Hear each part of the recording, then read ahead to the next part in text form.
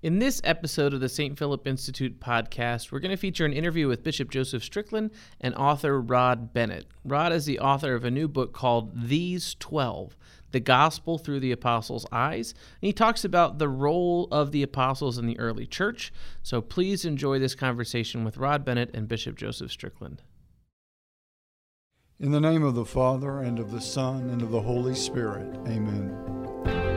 Eternal Father, you called St. Philip the Evangelist to open his mouth and begin with Scripture, tell the good news of Jesus Christ. By virtue of our baptism, we too are called to work for the salvation of souls. Instill in our hearts the zeal of St. Philip, that we may convert hearts and minds to your Son, Jesus Christ, our Savior, who lives and reigns forever and ever. Amen. Well, welcome, Rod. So what inspired you to write this book on the 12 apostles? Well, I really appreciate you having me on the program. I really enjoyed discussing this topic, and I was inspired, as I tell it in the introduction to the book, I was inspired to write on the topic while I was still an evangelical Christian. I was a Southern Baptist, and then followed a bit of a path through other Protestant forms of Christianity for some years before I became Catholic. But one of the major factors in that journey was that early on in my walk as an evangelical Christian, I began to ask questions about what special role our Lord had for the 12 apostles. I recall asking a young Baptist seminarian friend of mine the question, what role were the apostles meant to serve in God's economy of salvation? What was their special role? And I was told in a kind of a surprisingly preemptorily way that they were nothing special, that they were simply the first Christians, the first ones to hear the message. Jesus used some of them to write some of the New Testament, but other than that, they were just simply the first generation and had no recurring role above and beyond what any believing Christian had. And even at the time, I thought there was something a little fishy about that. It's true that I'd been exposed to a few high church type sources, C.S. Lewis and G.K. Chesterton and a few other writers like that. And they talked about the apostolic nature of the church in a different way than that. But just from my own intuitions, I'd been able to deduce the idea that there was something ongoing and continuing about the job that Jesus gave to them.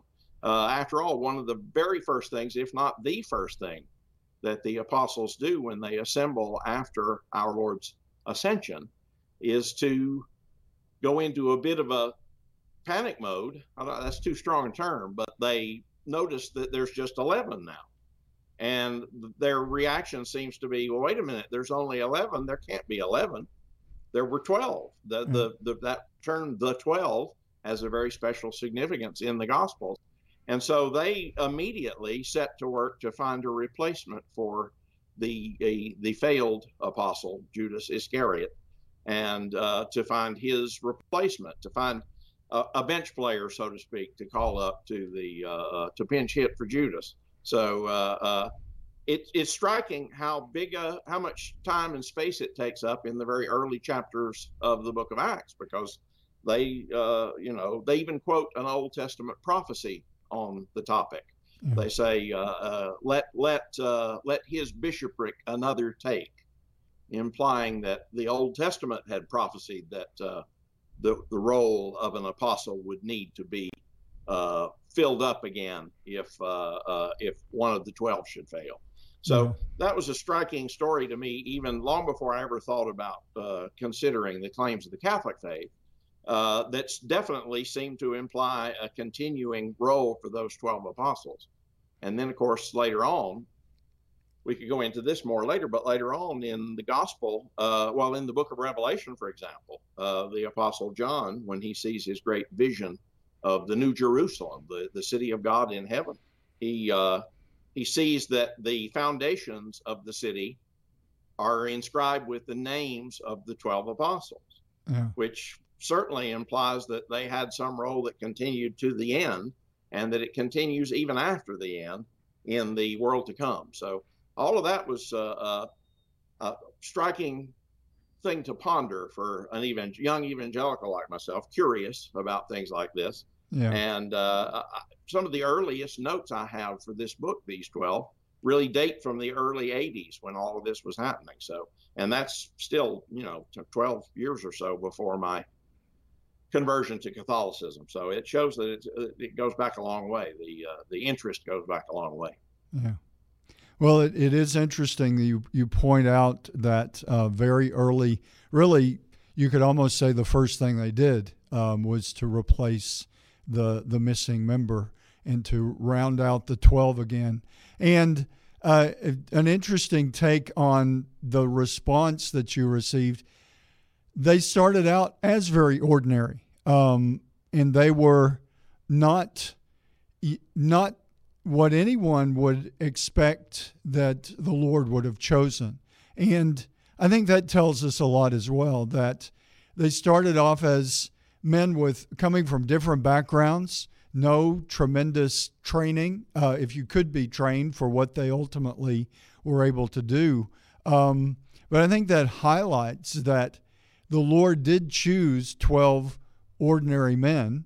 One of them, of course, became the betrayer, so they had to immediately get into what we would call apostolic succession. But all of them, Peter is a great character and probably gets the most, if you think of the Gospels as a drama, he's on stage probably more than any of the other apostles.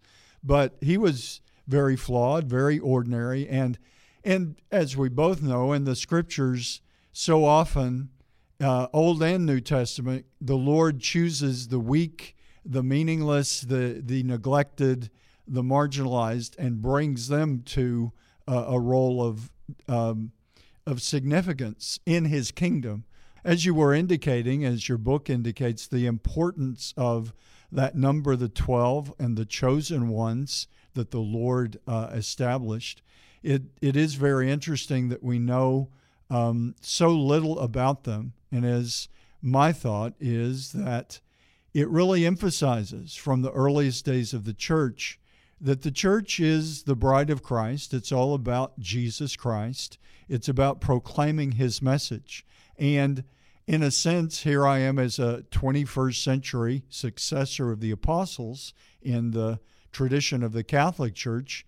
And my significance still is not important. What's important is the proclamation of Jesus Christ and the men chosen through the ages to continue that apostolic work, as we all are called to from our baptism and confirmation.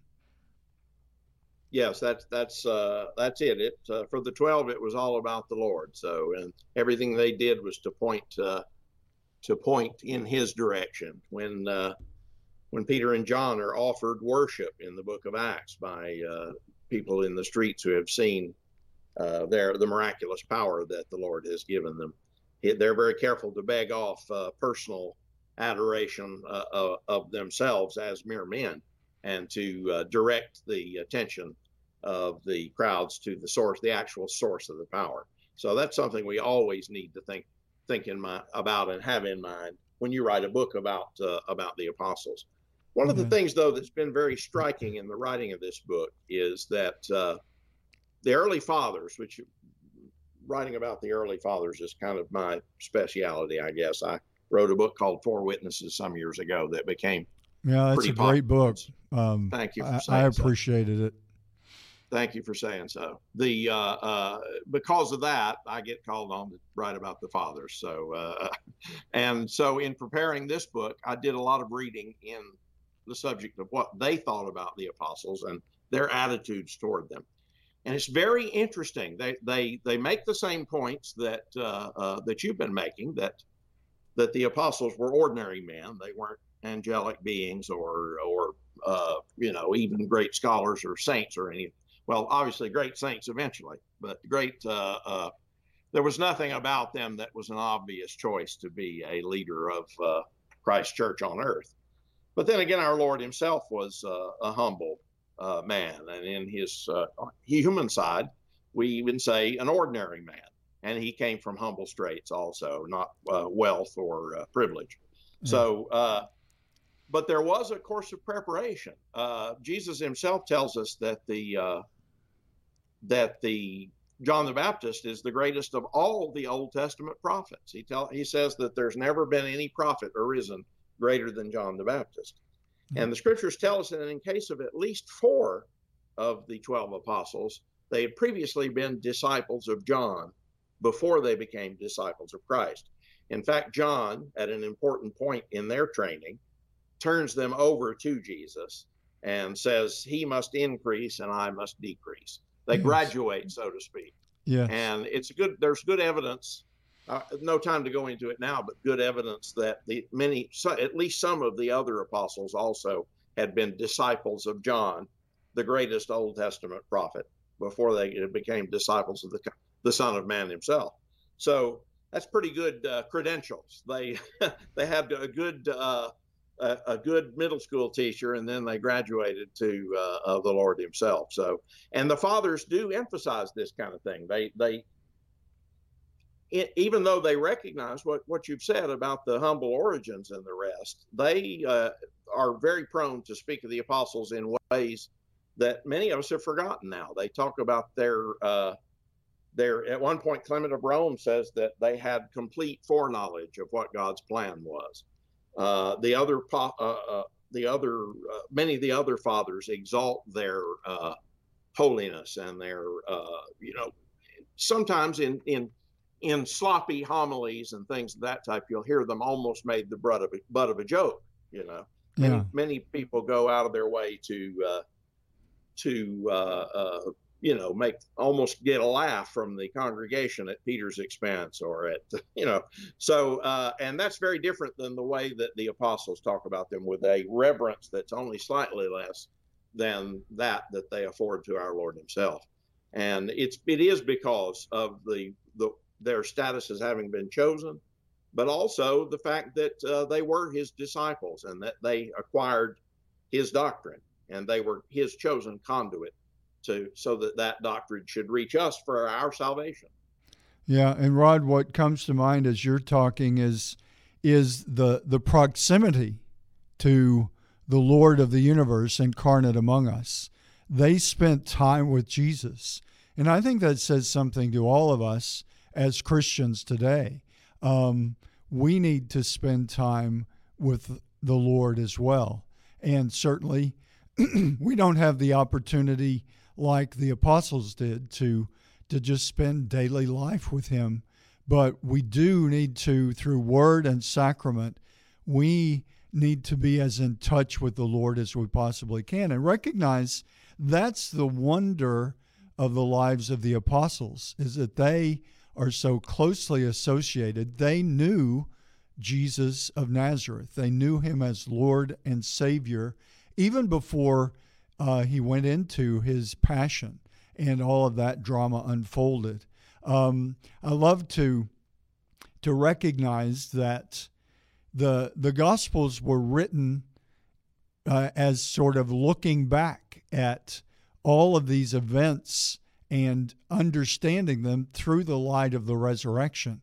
So we, modern day Christians and disciples, I think we have to do the same thing.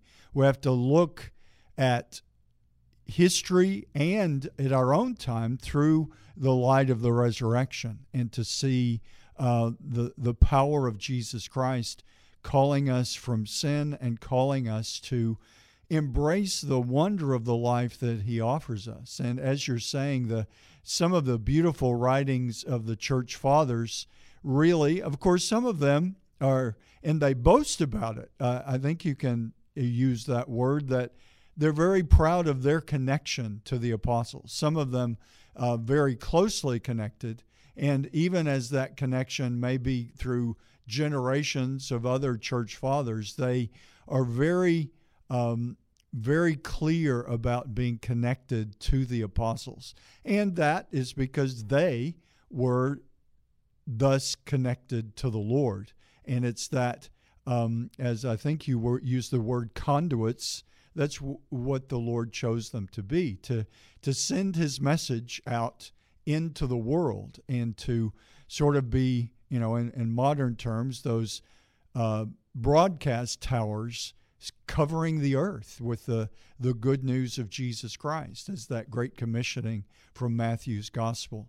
Rod, one question that I would have as you research for this book, and I know the research, I'm sure, is just ongoing and continuing.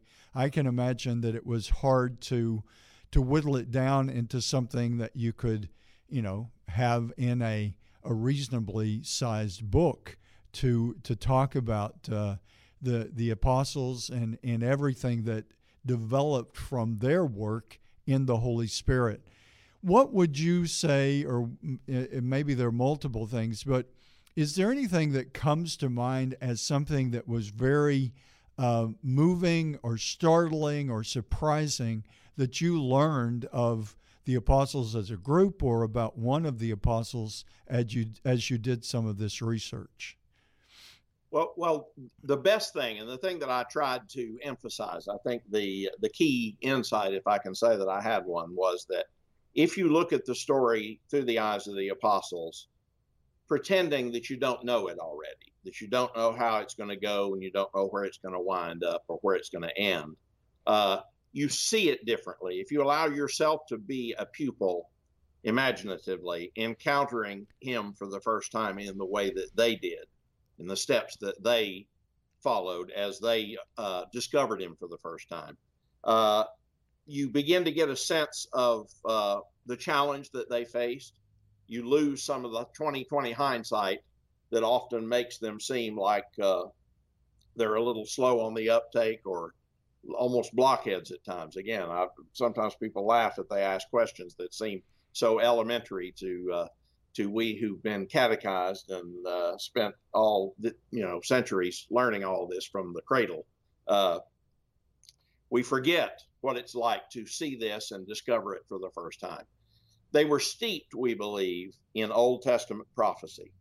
That's really what John did, was to prepare the way of the Lord, as his job was. His designated assignment was to prepare the way of the Lord and to make his path straight. And one of the ways that he did that was to disciple his own disciples in the art of recognizing Messiah when he came, which in a nutshell was what the whole nation of Israel was supposed to be doing. But to see all of the Old Testament prophecies and to learn all of them by heart, so that when the various claimants came along, you could distinguish good from bad, or good fruit from bad fruit, true claimants that seemed to follow the Old Testament model and the ones who didn't.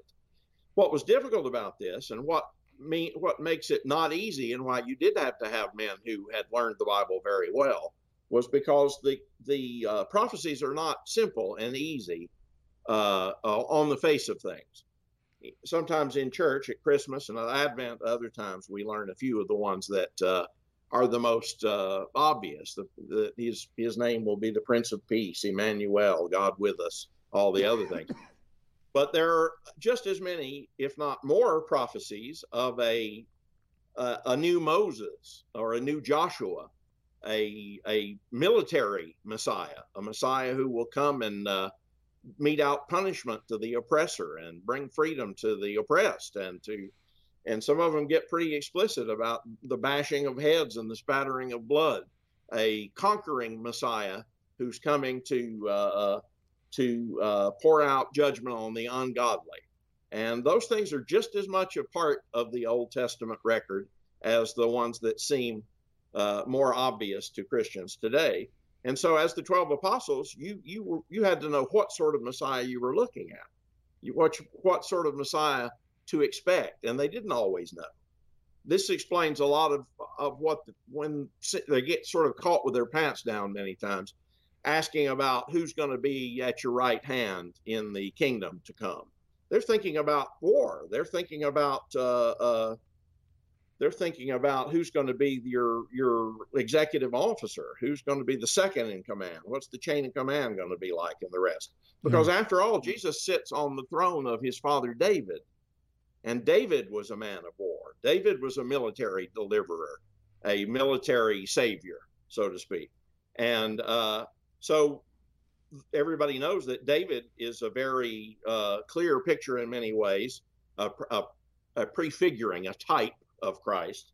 But in other ways, he doesn't seem much like Christ. In fact, when David asked to build a temple for Yahweh, God turns him down, says, "You've got too much blood on your hands." Yeah. He says, I want a man of peace to do that, because I want to signal my intentions for the temple, that it should be a place of prayer for all people. So all of these things, the prophecies of the Old Testament are difficult. They seem contradictory at times. And so if you approach the life of Christ as the apostles did, men steeped in Jewish history and in the Old Testament prophecies, they have to learn how to see how not to be confused by this man, who seems at times to be very much like what they expected, at other times not much at all like what they expected, and to live through it. The only way to get the full answer to the questions was to live through it all. And I think in the book, I sort of teased the answers to most of the questions until right at the end too. So to give you a sense of what it was like to be appraising Jesus through the eyes of the apostles. So that's one aspect of the story that I think is new in this book. Yeah. Would you maybe I can ask this way? Would you point to one of the apostles as especially intriguing, or you might say a favorite for Rod? Just, is there one that kind of really captures your imagination more than others? Yes. From the first time that I conceived writing this book, which again was years ago, the 80s, I always knew who the everyman figure was, who the audience identification character was going to be, and that was Nathaniel. Nathaniel is sometimes called Bartholomew in some of the other scriptures, but we think that it's two names for the same person. Yes. He's not very prominent in the New Testament. He has one or two moments, but those one or two moments are memorable. He meets Christ before almost any of the others. There's only 3 or 4 other disciples who came earlier than he did. And the circumstances of their meeting, as I'm sure you remember, and as do many of our readers, were spectacular in some way. Jesus approaches Nathanael and talks about him as if he knows all about him. He says, here's an Israelite indeed, a man in whom there's no guile, no trickery. Yes. You're the sort of man I'm after. And Nathanael responds like, I don't know you from Adam. How is it that you claim to know my character? And I mean, it's flattering what you've said, but how can I take it as anything but flattery, since we've never met until just now? And Jesus responds by saying, "Oh, we've met when you were under the goodness, my brain, fig tree. When you were under the fig tree, when you were under the fig tree, I saw you." Now, the gospel doesn't stop to explain this. We can deduce a few things from scripture and tradition. There's an old tradition that Nathanael was studying to be a scribe. Now, the scribes were the synagogue's version of the synagogue's equivalent of a canon lawyer. So he was focused on learning law, of which there was an awful lot in the Old Testament dispensation. And he was focused on law. But at the same time, we also learned from the Talmud that many rabbis did their training in the shade of a fig tree. It was their secret spot where they went away to study and be away from the crowds and stuff. Really? And Jesus himself later on tells us, when you pray, do it in secret. Find a secret place. Don't let people see you. Go and do it secretly.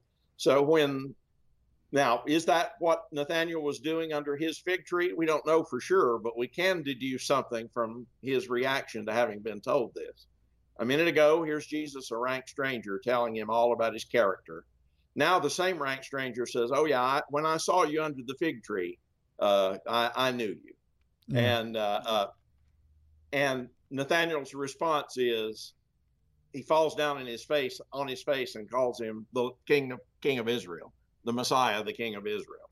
So why just this little comment about the fig tree should do that has led many people to think there's something supernatural going on here.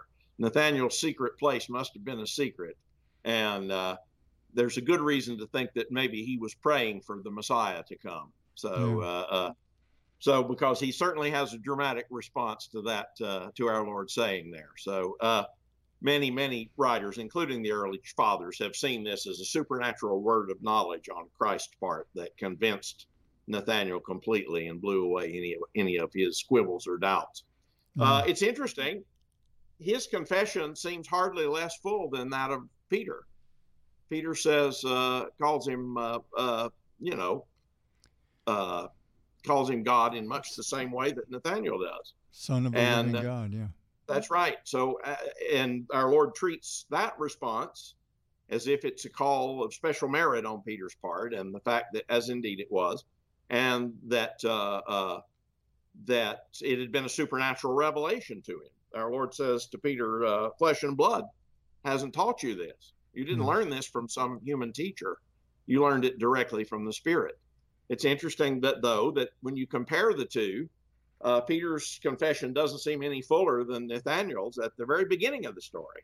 So that's one of the puzzles that I go into a little bit in the book that I think is very intriguing. I suppose I'll have to leave it as a teaser right now because we don't have time to go into everything that's in here. But that's a long answer to your question. I thought people needed somebody to walk through the story with, and Nathanael is always the device I had in mind that we would see it from his point of view. Well, that's interesting because Nathanael is I'd have to say a personal favorite of mine for various reasons, and that I love what you say about the fig tree and some of that imagery and the rabbis or scribes going to study under the fig tree. And obviously, I mean, from Nathanael or Bartholomew's reaction, it's almost like a code for, I've been watching you, young man. You know, I mean, it's right. Like, I've seen you, to say he's seen you under the fig tree. And it kind of evokes for me, I mean, it's very simple, but it almost says, I've been watching you for a length of time. It's not just one moment under a fig tree, but I've seen you in your studies, in a sense, in your formation, especially with Nathanael's reaction to that. And I've always been intrigued by, you know, that little, but as you're saying, just a few words, really, as far as the four Gospels about Nathanael, but very significant words and very deep on both sides of what Christ says and what Nathanael says. And I also love what you've said about the being steeped in the Hebrew Scriptures and the story of the people of Israel. That's something that the apostles clearly were, and the early church clearly was. I think in ways that, from our perspective, you almost have to mine some of that and understanding really the people of Israel in the first century, where they were, what the expectation of the Messiah really was. All of that helps to flesh that out for us 21st century disciples, to be able to see the worldview of those apostles, even as they began, certainly a fisherman or whatever. Like Matthew was a tax collector, which was a very different profession from most of them. But whatever they were doing, they evidently were men, which was not totally unusual for the faithful Jew to be very well versed. If they had studied anything, from my limited studies, my understanding is if they had studied anything, they knew Scripture. They knew their Bible, the Word of God, the Hebrew Scriptures. They knew the stories of the prophets, and they knew the story of the people of Israel. And I think with that backdrop, which we have to sort of re-enter that, because, as you said, we know the end of the story with Jesus, and it sometimes can make it harder for us to really get to the roots of where the apostles were as they became apostles, and where their formation, I guess you could use the word, their catechesis in the Hebrew story and the story of the people of Israel, and who the Messiah was going to be for them.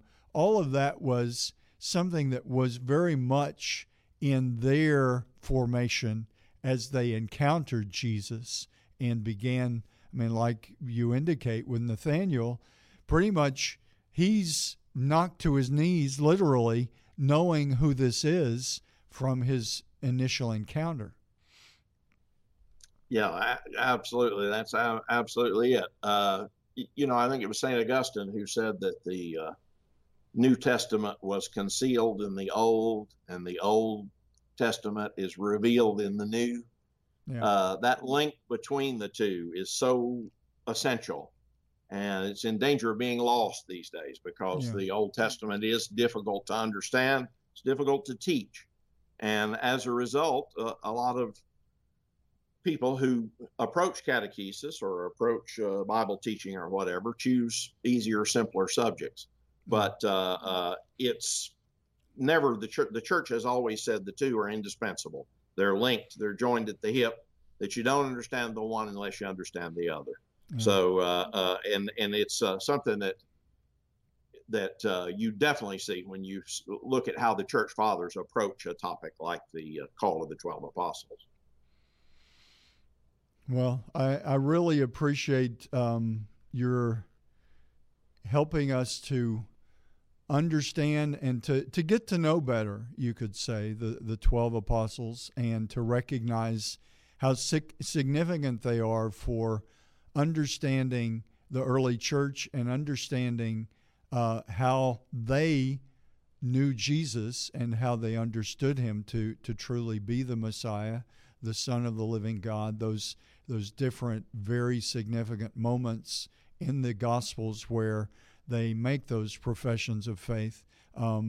Like I think of Thomas, often called the doubter, but he gives us that beautiful phrase or teaching that Jesus offers: blessed are those who have not seen and have believed.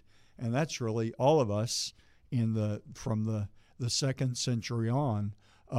So the apostles really are those figures that help us to live this apostolic faith. And I appreciate your helping, like so many other great writers, to know them as real people, real individuals, to flesh out a bit more who they were, and always helping us, with the goal of knowing Christ more intimately as they did, to know those he associated closely with. It's kind of like even in our own lives. You can look at Rod's friends or Joe's friends, and you know something more about each of us by the company that we keep. And so the apostles are significant for the church of the 21st century, to really come to know them as living, breathing men, people of this world, but called to build a kingdom